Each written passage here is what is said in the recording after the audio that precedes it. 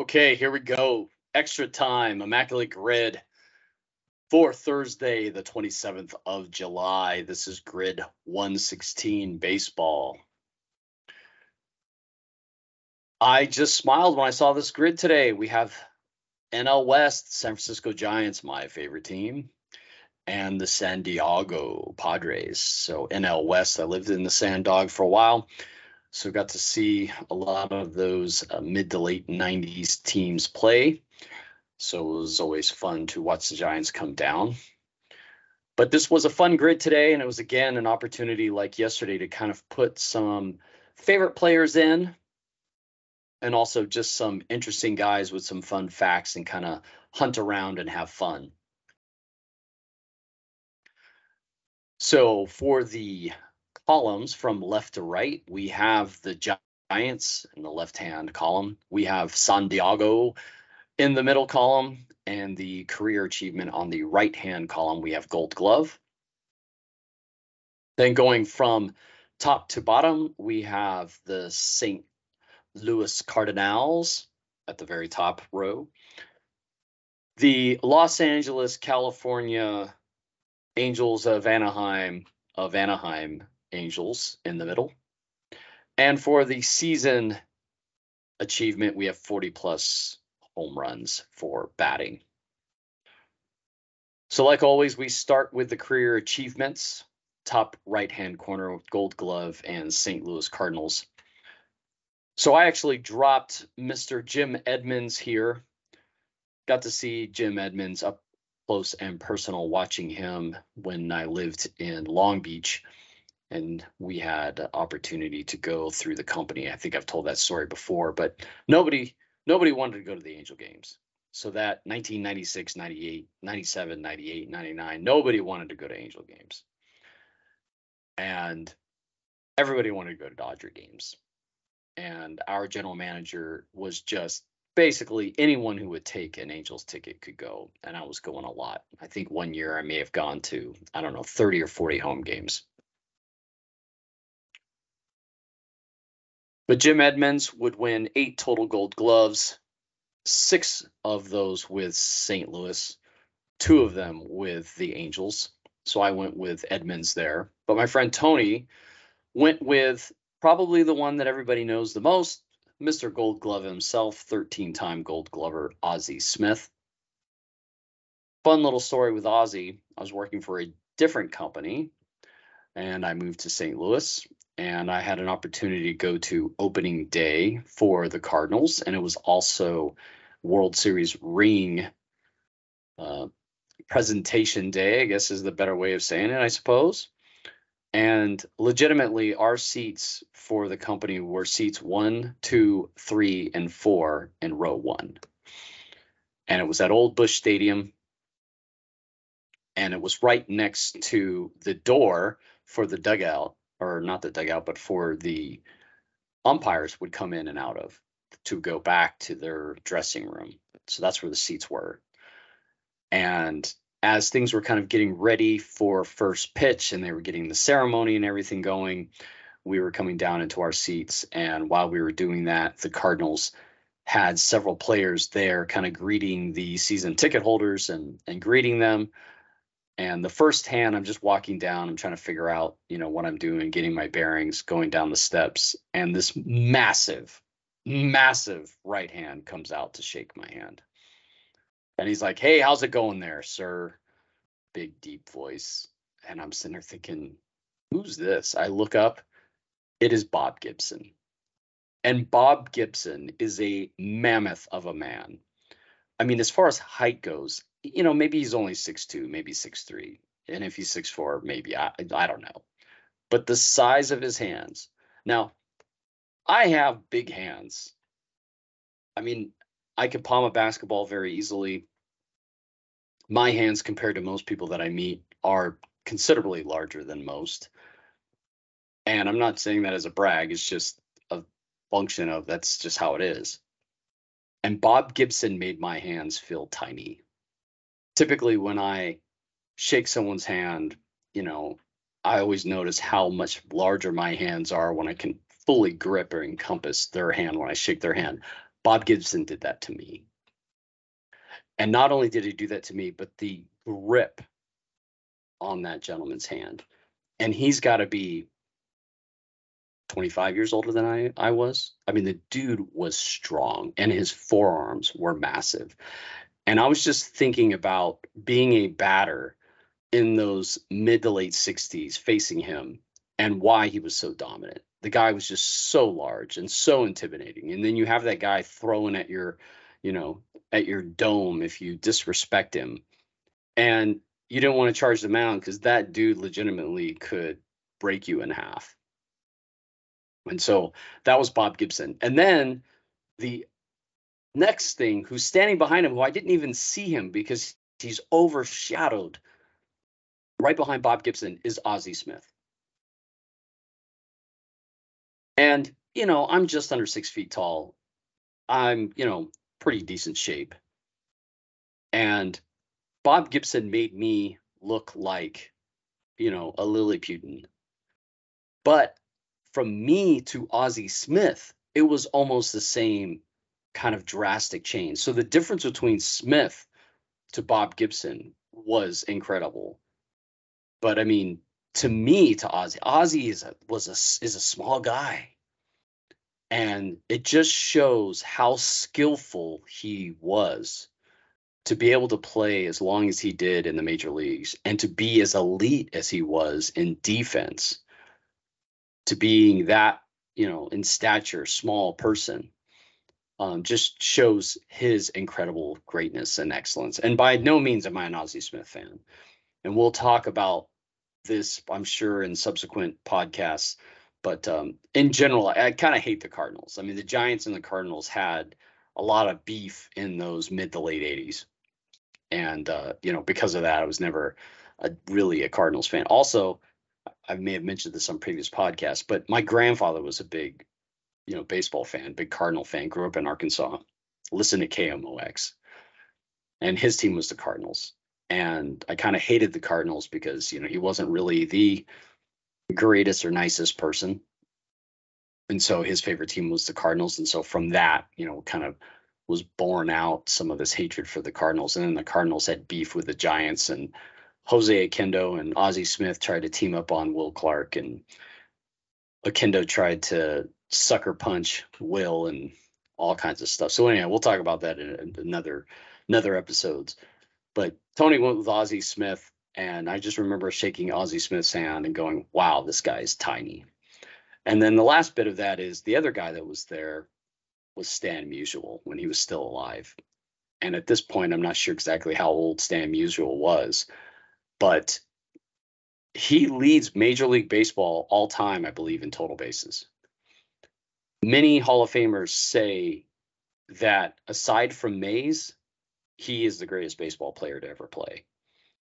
And if you haven't had an opportunity to kind of peruse his career statistics, I think his career high is only 47 home runs. But you look at his batting averages, you look at his on base and slugging, you look at the number of doubles and his defense, elite defense that this guy had. By most accounts, if you read a lot of interviews with other players of that era, before and after, if you listen to interviews, outside of Mays, pretty much everybody says the greatest baseball player after Mays is Stan Musial. And even at his advanced age, again, I'm going to guess he was well into his 80s. And if he was 90 or 91, I wouldn't be surprised when I met him. But even at that age, he was probably as big as I was. But even at that age, his grip was incredible. And he was very gracious, very nice, very kind. Didn't know me from Adam, right? I'm just there on company tickets to go watch a game. And, not even a Cardinal fan. And the guy was just super class. So that was my experience, with Ozzie, Bob Gibson, and Stan Musial. So for Gold Glove, I went with Jim Edmonds, and Tony went with Ozzie Smith. So then we go down one. So the middle row, far right column, Gold Glove and the Angels. So I went with Darin Erstad, and Tony flopped. He went Edmonds here. So he went Edmonds for the Gold Glove with the Angels. We mentioned before he won 2 with the Angels. He won 6 with St. Louis. So Tony went Edmonds there. I went with Erstad. Erstad would win 3 Gold Gloves with the Angels, 2 of which were in the outfield, 1 at first base. And we talked a little bit about him the other day, University of Nebraska. But that 2000 season, he finished second in WAR with 8.3, led the league in hits with 240, batted 355 that year. And strangely enough, he finished 8th in MVP voting. That was also the year that Giambi won MVP, but A-Rod would finish 3rd in MVP voting that year and would lead the league in WAR with 10.4. But just the video game level numbers that were coming out of 2000 that are a stark difference from, we discussed Mike Sweeney yesterday. He had a very fine season in 2000, but it just wasn't some of these video game numbers that were starting to kind of appear. So now we go down to the bottom right-hand corner. So far right column, number 3, Gold Glove, bottom row, 40-plus home runs. So there's a lot of opportunities. There's a lot of answers here for 40 home runs and a Gold Glove season. And again, shamelessly, Giants fan, I had to go with Barry here. So Barry did 40 home runs and a Gold Glove 3 times. And to my assumption, my presumption, and maybe even my accusation, but based on, being a Giants fan, living in the Bay Area at that time, I pretty much, out of 162 games, I either watched or listened to on the radio pretty much every single game. Maybe not the entire game, but at least large chunks of it. Barry did that 3 times in 1993, 1996, and 1997. We're going to talk more about this as we get into the rest of the grid, but my assertion is Bonds was clean during those years. So if you look at the testimonial evidence, if you look at the news reporting, if you look at the statistics of Barry, and there's an anecdotal piece of evidence of when I believe Barry started using steroids. So the 1998 season is the year that Sammy and Mark McGwire went crazy and nuts and broke the single season home run record at that time. My assertion is Vaughn started using the following year, 1999. And the anecdotal evidence that leads me to believe that he didn't start until 99 was because that was the year he had the elbow problem. And he was injured most of that year, would come back in 2000 and, kind of pick it up and start to mash again. But elbow injuries, ligament injuries, and I've been around a lot of, not professionals, but people that do bodybuilding. And, I've lifted weights and I've been in the gym and done that kind of stuff, not really for bodybuilding, but more just to be healthy and strong. And, I want to live a long, healthy life. But pretty much everyone to a T that I've ever talked to, and I know, and I've known lots of people to, use performing enhancing drugs, steroids specifically. And every single one of them have told me that injury that Barry had was very indicative of a new steroid user who overdoes it. And what steroids does for you, and I'm sure this has been, hashed and rehashed over and over and over again, but what it does is it really allows for recovery time. And it allows you to be in the gym. It allows you to lift. It allows you to get up and play, 162 games and recover very quickly. But one of the things that it's a little bit slower is it allows your muscles to recover, the muscle fibers. But it takes a little bit longer for your ligaments and those kinds of things, your tendons, to start seeing the benefits of steroids. So if you come out too hard, too fast, a lot of these guys get, those kinds of shoulder injuries, elbow injuries, tendon, ligament injuries. And that's very much what Barry Bonds had. So for those that all just remember him, he always goes up there. No wonder he walks, because he's not afraid, because he's got that big old thing around his elbow. Well, that's what that's from. It's from 1999. He didn't have that until 1999. And that was from that injury. And presumably, again, this is my assertion and anecdotal evidence, is that injury is when he first started to use, and he was overdoing it first out the box, 1999. So he was a 40 home run and Gold Glove winner 3 times prior to that. And if you went and Google it, there's several articles that Barry Bonds actually has 2 Hall of Fame careers. He has the Hall of Fame career from, his rookie year of 1986 to basically 1998, and then a second Hall of Fame career from 1999 to call it 2007. So I went with Barry, and strangely enough, or oddly enough, Tony's unabashed, shameless Giants fan like I am, so he went with Bonds as well. So that was 9%.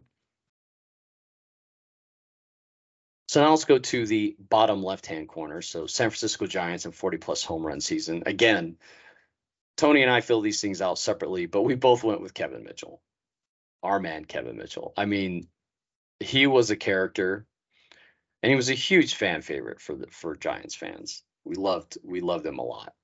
That gold tooth. I think one of the things that cemented him was, I believe it was 1987. No, I guess it wouldn't have been 87. I'm going to guess 88. And possibly even 89. But it's the barehanded catch in left field in the old Busch Stadium. And for those that don't recall, they asked him flat out, what made you stick your hand up? And in his interview, he said, well, I misplayed the ball and I kind of overran it. And so my only choice was to stick my right hand up and grab it because I overran it and I overran my glove hand. So at least he was honest. I would subsequently, when I was living in San Diego, this is in the mid to late 90s, I would actually, at this point, he went to the Reds, got injured, went to Japan, and was still injured. And it turned out he had a broken kneecap. And I learned this because I ran into him at a restaurant one evening. I'm just going to a restaurant. Strangely enough, I'm wearing a Will Clark t-shirt. And I walk into this restaurant, and there he is with this big crowd of people. And we're in Mission Hills in Sandog.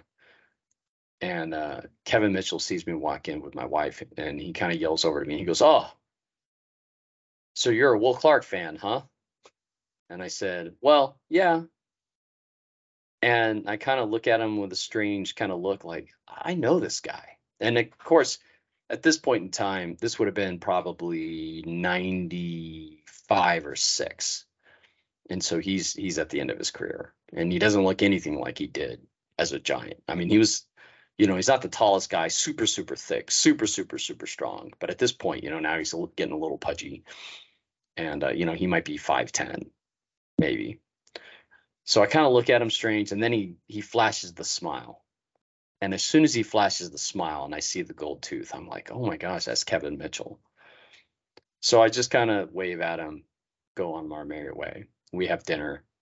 And then on the way out, he's actually still in the parking lot talking with some folks. And, we're walking back to our car, and he goes, "Oh, there's the Will Clark fan." And I'm like, "You're Kevin Mitchell, aren't you?" And he goes, "Yeah, I am." And I ended up talking to Kevin Mitchell in the parking lot for like 20, 30 minutes and just asking him about his time with the Giants and, was he going to get back in the league? And he was just telling me that didn't know, but he broke his kneecap and he was recovering from that and trying to figure it all out. And he wasn't sure if he was going to get back in the league or not. But he was a really, really nice guy. And it was kind of fun that, he was poking fun at me because of my shirt. And, I was asking him about Will, and, he was kind of joking about that because he and Will kind of had a little bit of friction, but it was okay. And no, he was great. But that 19, 89 season, he hit 47 home runs, led the league, had 125 RBI, and he led the league in slugging and OPS. So he had a 635 slugging, and he had a 1.023 OPS that year. That was also the year, so he had a 6.9 WAR. Will actually had a higher WAR than he did. Will had a WAR of 8.6. And that was the year Will was battling back and forth to the very end for the batting title against Tony Gwynn. Will would finish with 333, finish second. But looking back on that year, 1989, the year that Mitchell hit over 40 home runs, he had 47 for the Giants. 1989, Lonnie Smith, outfielder at that time for the Braves, actually led the league in WAR at 8.8, and he would finish MVP 11. Now, in 1989, you need to remember the Braves were in the NL West. So there's only two divisions, West and East. The Reds, the Astros, and the Braves were all in the NL West. It was kooky. And at that point in time, in 89, I did not look this up, but I'm pretty sure the Braves were probably last, and they were probably dead last by a lot. And so this is that time where you had in 1987, Dawson would win MVP on a last place team. And so now this is 89. And, you know, the baseball writers are fickle bunch. And so how they decided to choose an MVP from one year to the next is always funny, because you can tell, going back and looking at it, you can tell, oh, well, there's a guy, you know, they clearly didn't favor, they didn't like, so they didn't vote for him because there was at least somebody that had stats that could arguably be, you know, picked over them. And then the year that it was so obvious, then you would see, you know, the guy that they hated. Let's just take Barry as one example, because we're going to talk about a couple of examples here in just a little bit of where Bonds very much arguably should have been the MVP if you want to look at the numbers. But, you know, those aren't the only criteria necessarily for MVPs. But again, just shows who the writers liked or didn't like, or the narrative that they wanted to create. So in 1989, Lonnie Smith led the league in WAR with 8.8. Will was at 8.6. Mitchell, who won MVP, was at 6.9. Lonnie Smith would lead the league in on-base percentage with 415, but he only played in 134 games. He had 21 home runs and he had 25 stolen bases. Also, another fun fact about Lonnie Smith. Lonnie Smith won the World Series 3 times. He was on 3 World Series winning teams. Now, I could have told you 2 of them, no problem. But I was shocked to figure out the third one. So he actually won a World Series ring in 1985 with the Royals. Mark Kubica, Bud Black, Brett Saberhagen, George Brett, Willie Wilson, Frank White, you know, those guys. He would also win a World Series with the Cardinals in 1982. Willie Smith, Willie McGee, you know, those Tommy Herr, I believe Tommy Herr was on the 82 team, I believe. Ted Simmons, maybe? Still? Terry Pendleton? Coleman?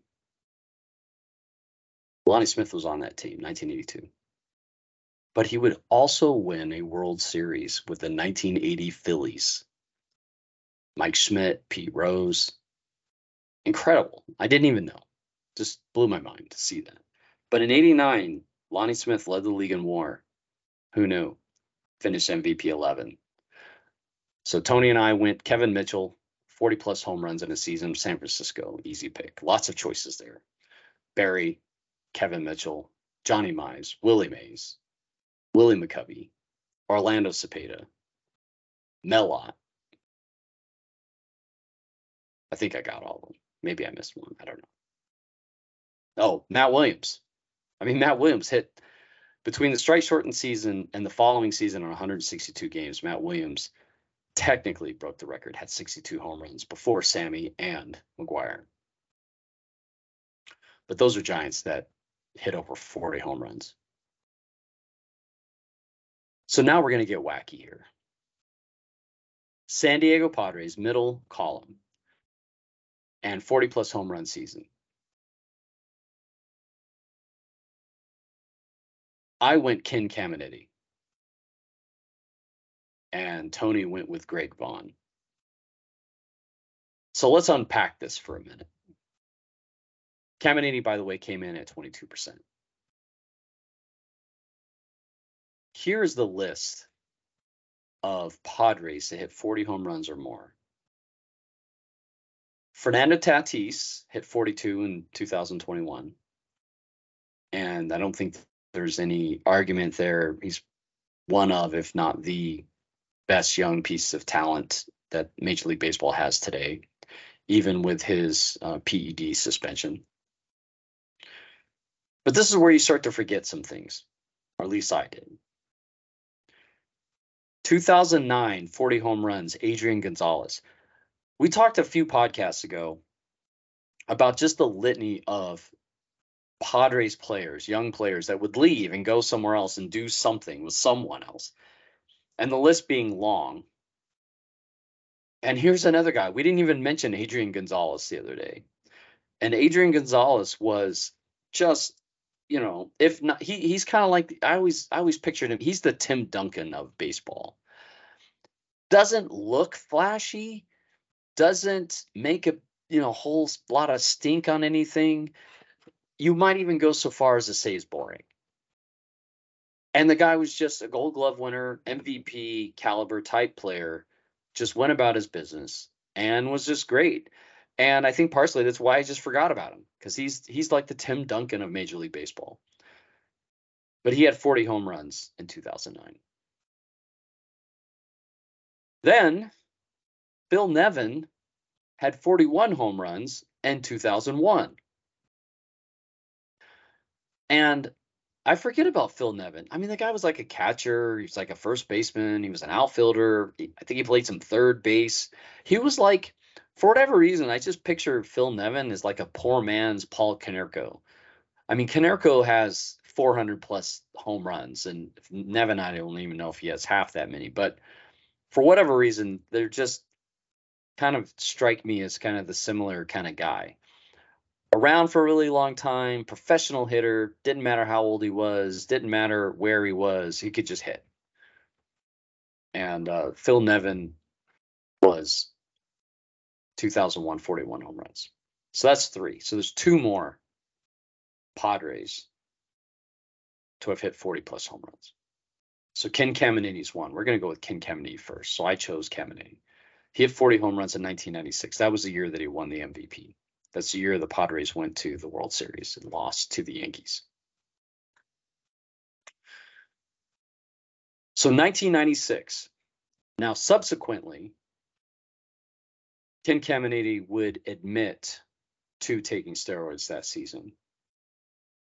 So prior to that season, he had never hit anywhere near that many, and he would never hit nearly that many home runs again. And also, we are remiss, rest in peace, Ken Caminiti, gentleman, passed away at 41 years old. It turned out that he had a career riddled with addiction, and it also came out that he had a lot of mental challenges and abuse in his childhood, and it sounded like the guy had a very, tough life, and he would end up passing away doing speedballs at the age of 41. So I don't want to speak ill of Ken Cam in any way, shape, or form. We want to just kind of stick to the baseball kind of component of it. So 1996, he would win MVP. Now here's where things get interesting. 1996 is the same year that Barry went 40-40. And he would lead the league in WAR with 9.7. Now, he would lead the league in walks with 151. But here's where the MVP voting that year is just wacky, and just the type of numbers that some of these guys were putting up. Ellis Burks that year led the league in runs. He was playing with the Rockies, by the way. Led the league in runs with 142. He had the third highest WAR at 7.9. He would lead the league in slugging with 639. And he would bat 344.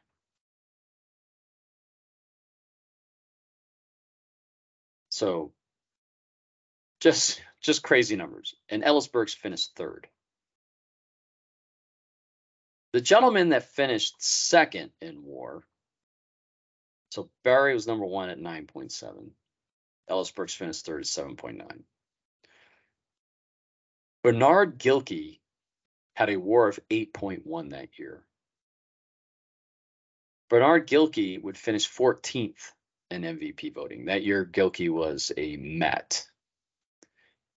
He had 108 runs, 17 stolen bases, 30 home runs, 117 RBI, and batted 317. 1996 was that, was really that first year when things started to go crazy as far as numbers and as far as, suspicion of steroids and performing enhancing drugs. But that was just a crazy, crazy year.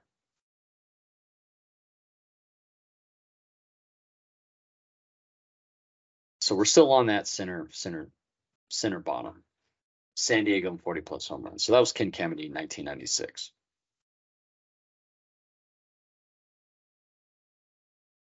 And by the way, Bonds that year, leading the league in WAR, 40-40 season,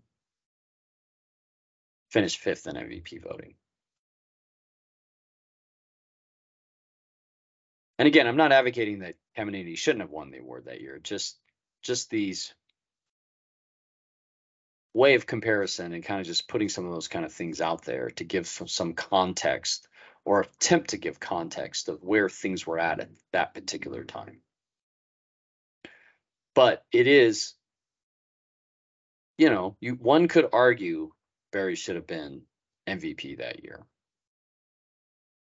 For the guy that won 7, for the guy that has the most in Major League history. So my friend Tony, for San Diego and 40+ home runs. Now, I put Caminiti. But the gentleman that actually holds the single season home run record for the San Diego Padres, I'm actually slightly embarrassed that I did not pick him. And here's the reason why. The single season home run record for the San Diego Padres is 50. And that is held by a gentleman named Greg Vaughn, who also played for the Brewers. The fact that I did not remember this, I'm almost kicking myself, and my friend Tony did remember this, is because Greg Vaughn went to Sac City. And he was a big deal in town growing up. I mean, the guy was pegged as a major leaguer, when he was a kid, basically. And so we used to hear about him all the time, and he'd be in the paper all of the time. Notice how I said paper, because that's how we were consuming sports back then. And we got our little, 3 to 5 minute blurb on the 11 o'clock news at night that you have to stay up, that would be in the last, 5 to 10 minutes of the news broadcast.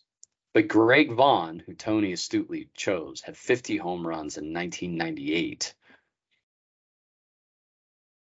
for the Padres. So here's a little bit on that. Vaughn would end up 4th in MVP voting that year. He was 10th in WAR. He batted .272, .363 on-base percentage, and a .597 slugging percentage. Now, 1998, you need to remember, this is the year that basically, by all accounts, everyone said brought baseball back to life. Attendance was down from 1994 from the strike. And 1998, that was the assault on Maris's record by McGuire and Sosa. Sosa would win MVP that year. And of course, to refresh everyone's memory, Sosa had 134 runs to lead the league, 66 home runs, was second to McGuire, led the league with 158 RBI. He would finish first. He had a WAR of 6.5.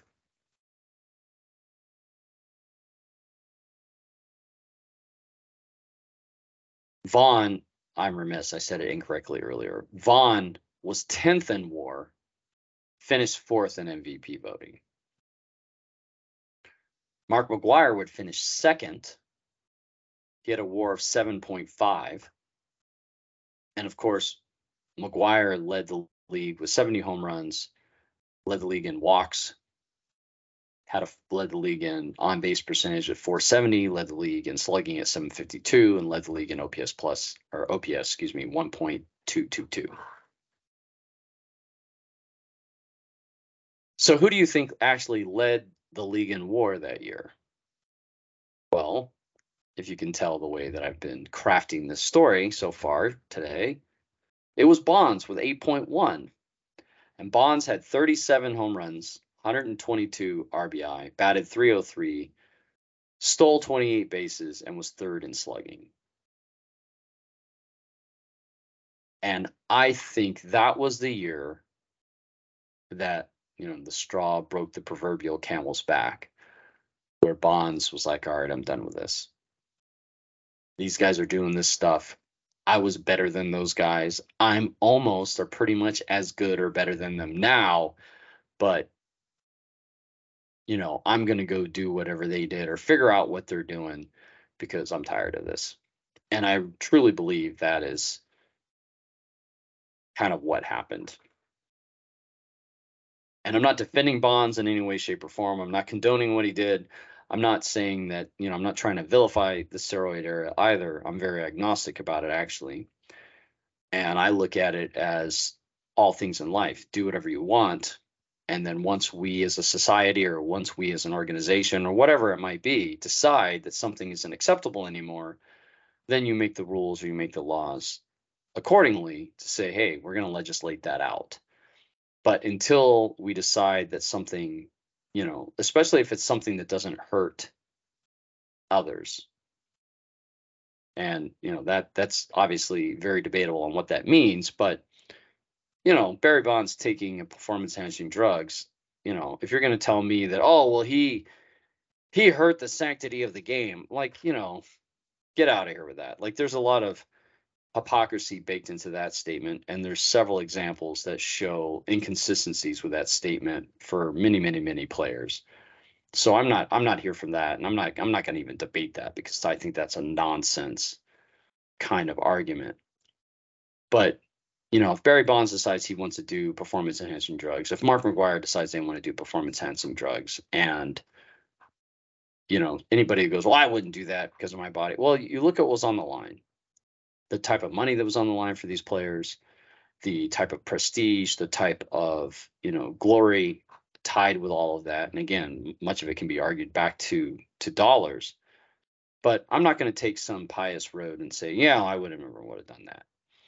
And again, if they decide to do something, it doesn't impact me in any way, shape, or form. Like, my life is not taken away from that. Now, if they're doing that and it's, it's legitimately taking, money or food out of my family's mouth or putting me in some kind of danger or my family members in danger, then okay. But I mean, that's not what we have here.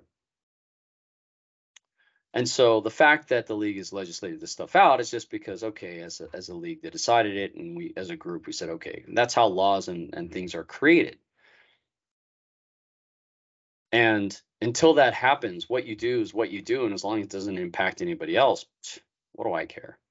And if you tell me, oh, well, that impacted the ERA of this team, or that was these guys that didn't make the major leagues because, they weren't cheating, so they would have had a better chance. Give me a break. The guys that were doing it, and there's guys that were doing it that still weren't that good. Like, you still have to be an elite athlete. So those arguments that you've heard over the years, just get out of here with that. It's just, those are people that don't know. those people that don't know what it's like to have any facet or aspect of their life of anything being of greatness, or even having the ability to recognize what greatness and excellence is. Well, if I would have done steroids, I could have. Yeah, okay. Yeah, just keep thinking that. As you can tell, I can get a little salty with this conversation. What I'm trying to point out here really is the kind of inconsistencies in MVP voting, and just kind of some of the interesting facts and interesting numbers that are baked behind all these different types of things. And if you want to, please feel free, come at, give a go at me with your thoughts on this. I can comment them on all day long. I look at this very holistically and very agnostically on what individuals do. And my mind isn't going to change otherwise. And it's been, 20 some years, 30 years since most of this started to happen.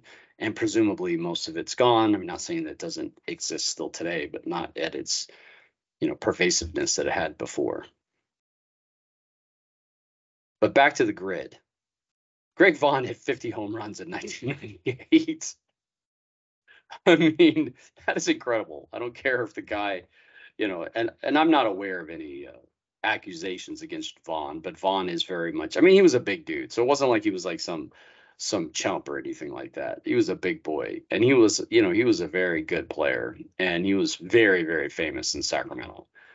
But, he would not get anywhere near 50 again the rest of his career. So, take that for what it's worth. So let's round out the grid here. We still got some more anecdotes to kind of say.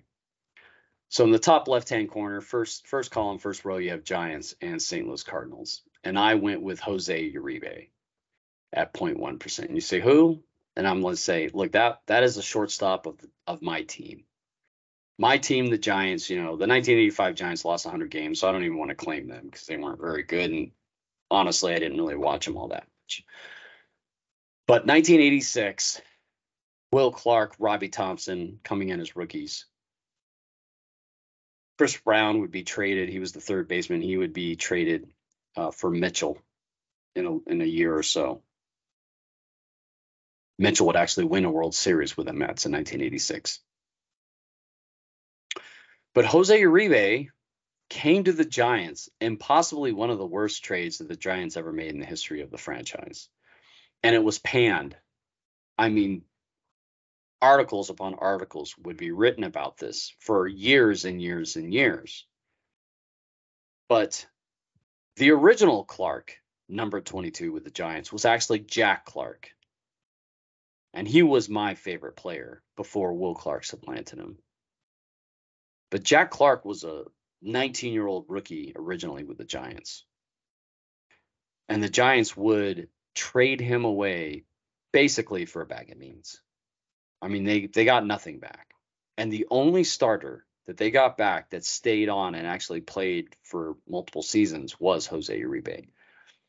And Jose Uribe was kind of your, I don't even want to say, because this will sound like a knock to Ozzie Smith. I don't want to say that he was a poor man's Ozzie Smith, but I mean, he was a poor man's Ozzie Smith. I don't think he hit as well as Ozzie. I think Ozzie might have been, was a better hitter. Ozzie was also a switch hitter. Ozzie stole more bases. But defensively, Uribe was just really, really, really solid. And he would be a mainstay for the Giants, basically to around 89-90. And he was the only thing that was left over from that Jack Clark trade.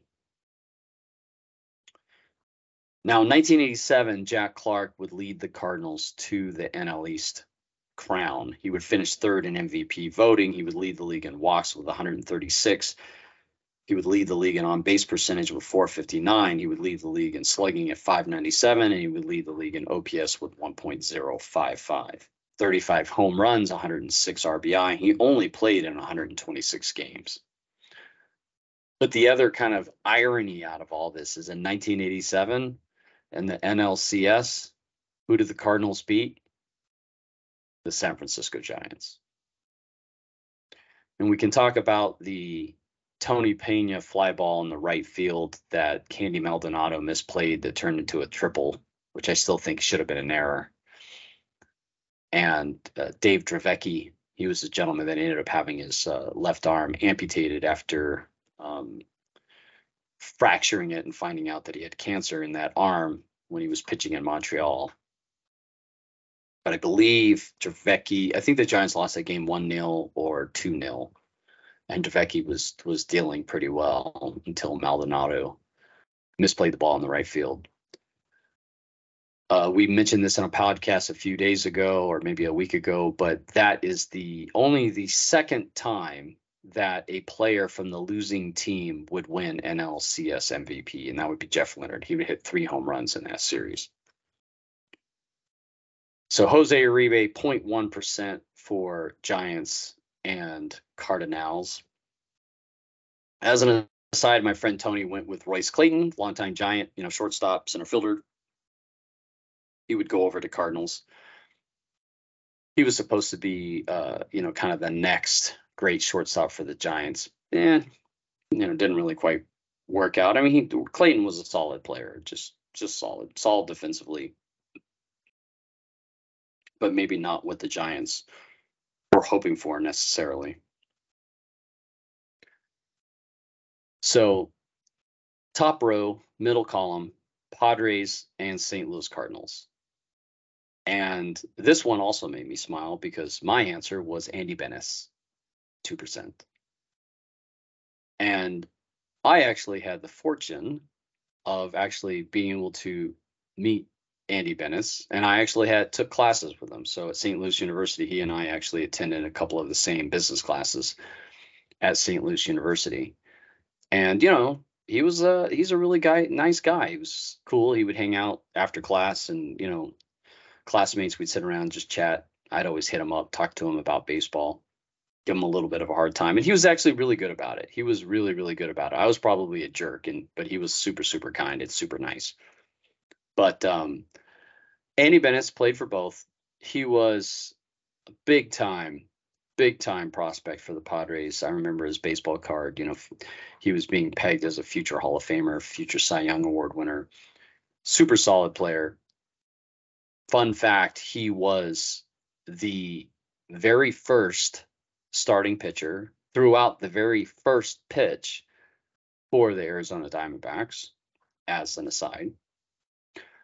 But also another fun fact is he gave up home run number 100 to Mr. Barry Lamar Bonds.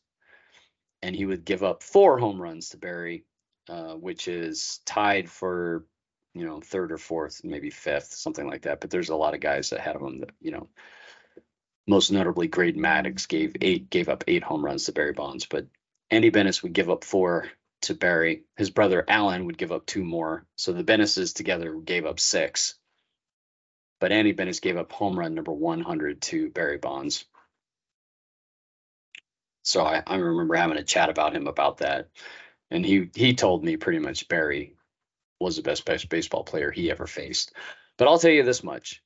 Andy Benes was not a small dude. I mean, that is just a huge human being. I talked about Bob Gibson before. Andy Benes was very much similar size as Bob Gibson. The dude was he's just a big guy. And, you may have heard the terms country strong or whatever you want to call. He's from Illinois. Went to Evansville College, but he's just a big boy, and when I mean big, right? I'm not talking fat. I'm not. I'm just talking about just somebody who's just naturally large, just big muscles, big hands, massive grip, just like Bob Gibson. And here's the funny: if you go back to some of those games that Andy Benes pitched. He's always hitting, he was a fireballer, quote unquote. And they're saying, oh, that guy's throwing, 90, 91. And he was, ripping it. And today you'd go, oh, 90, 91, that's nothing. Well, here's the thing you have to remember. When Andy Benes was pitching, how they calculate, how we were calculating the speed of the ball, the radar guns were catching the ball basically as it was, hitting the catcher. Whereas today, there have been a couple of iterations, but there's a good article, I believe it's the Washington Post, And that article is maybe a year old or so. It was definitely during COVID. But that article talks about, the differences in the different times of when and where we started measuring the speed of baseballs differently. So when Bennis was pitching, he was throwing 90, 91. You go, maybe 92 topping out. And people, you go today, oh, that wasn't very hard. Well, they were measuring that at the catcher, basically. Where today we're measuring fastballs at the release point. And so, there's a lot of variability that goes into this, but I mean, you're effectively anywhere from 7 to 8, 9 miles per hour difference between those two measuring points. So when you tell me, or if you were to tell me, oh, Andy Bennis was probably throwing 98, 99, maybe even touching 100 back in that, late 80s, early 90s, I believe you, because that is just a big human being. And knowing how we measure things differently and putting them into context, there's no way you could tell me that he wasn't throwing that hard, because when I would go see him, I mean, he was throwing BBs. You'd go to a game and Andy Bennis is throwing BBs, and then you see Dennis Rasmussen up there, and it just seemed like everything he was throwing up there was junk. If you ever watched the first Major League movie with Wesley Snipes and Charlie Sheen, and they have their junk baller guy, like that's what it looked like when some of these guys were throwing, right? It looked like they were throwing up a bunch of junk. I mean, there's a lot of movement, and I'm not saying in any way, shape, or form that I could have stood in there and had any kind of success. But when Bennis was up there, I mean, it was a BB. It was just like pew, pew, pew. I mean, you could barely even see it. And by the size of that human being, and you telling me like, yeah, if we were to measure it the way we measure it now, he would have been throwing 98, 99. Yeah, absolutely. I believe you.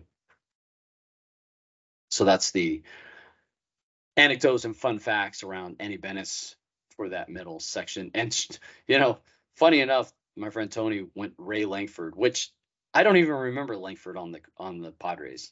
Like, I totally remember him as a Cardinal, but I do not remember him at all as a Padre. So I thought that was kind of funny.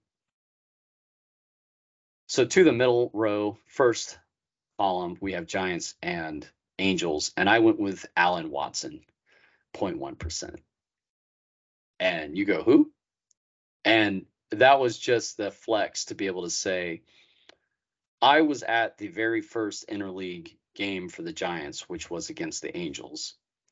And Alan Watson the year prior, so this would have been 1997. So the year prior, Watson was a starter for the Giants. And I don't remember if it was free agency or what happened, but he was in 1997 was a pitcher for the Angels. And I was at the first series for the first interleague between the Giants and Angels. And Rich Aurelia would end up hitting a grand slam off of Alan Watson. And that was, I believe, the first grand slam of interleague play. And I was at that game. And I have the commemorative ticket from that series for that game. So that's how I remember Alan Watson. So that was, that little flex to be able to say, I was there, I swear. So Alan Watson, 0.1%. And then in the middle row, I think it's turning into a thing to where how many times can I put Dave Winfield in? So here's Padres and Angels. Dave Winfield, 6%. We talked about him the other day about his, how he's said that he would have been Shohei Ohtani back when. I think the big thing with Winfield that I always remember was he wore the batting helmet without the ear flap. And if you talk about a player that could get away with it, I'm guessing Dave Winfield's one of those guys. Because Dave Winfield, right? It just, I never met him in person, but you can just tell from television that dude's big. That is a big guy. And again, he was only player ever to be drafted in all three major sports. So that guy had to be a big dude. And again, he was one of my just favorite players, even though that he was never a Giant, but Winfield always just kind of struck me as the commensurate pro. And he was also the guy that, it doesn't matter what day it is, he can climb out of bed and he can hit. And he's that guy that I wouldn't be surprised, He's like, oh yeah, I could hit today. So that is the grid 116 for Thursday, the 27th of July. Again, these posts at 9 p.m. So the new grids don't come out until now. That's 9 p.m. Pacific time. And the grids don't come out until 6 a.m. the following day now in Pacific time, whereas before at 9 p.m. midnight Eastern, they would come out. So if you listen to this before then, there might be spoilers, but we put that in the description. But interact with the show, share us your grids, share us your anecdotes, vote on the polls. It makes this so much more fun. I'm having a blast. Saturday, we got a new full show of Generations, talking about my sports generations with Steve. So we've got the main show coming back up on Saturday. We will be doing Grid 117, of course, tomorrow. So follow along, share it with your friends. We're only on Spotify right now, no website or anything yet. We're going to get those things going, but share the link of these podcasts with your friends. We appreciate it. The more that are listening, it just makes it that much more fun. The more interaction makes it that much more fun. I get a kick about, hearing from my friend Tony every single morning as he's working on his grid, and I'm futzing around with it as well. But we'll see you here tomorrow. Have a great evening. This is Extra Time, Immaculate Grid for the 27th of July, Thursday, Grid 116. And this is the bonus show from Generations, talking about my sports generations. All right, everyone, have a great evening. Take care.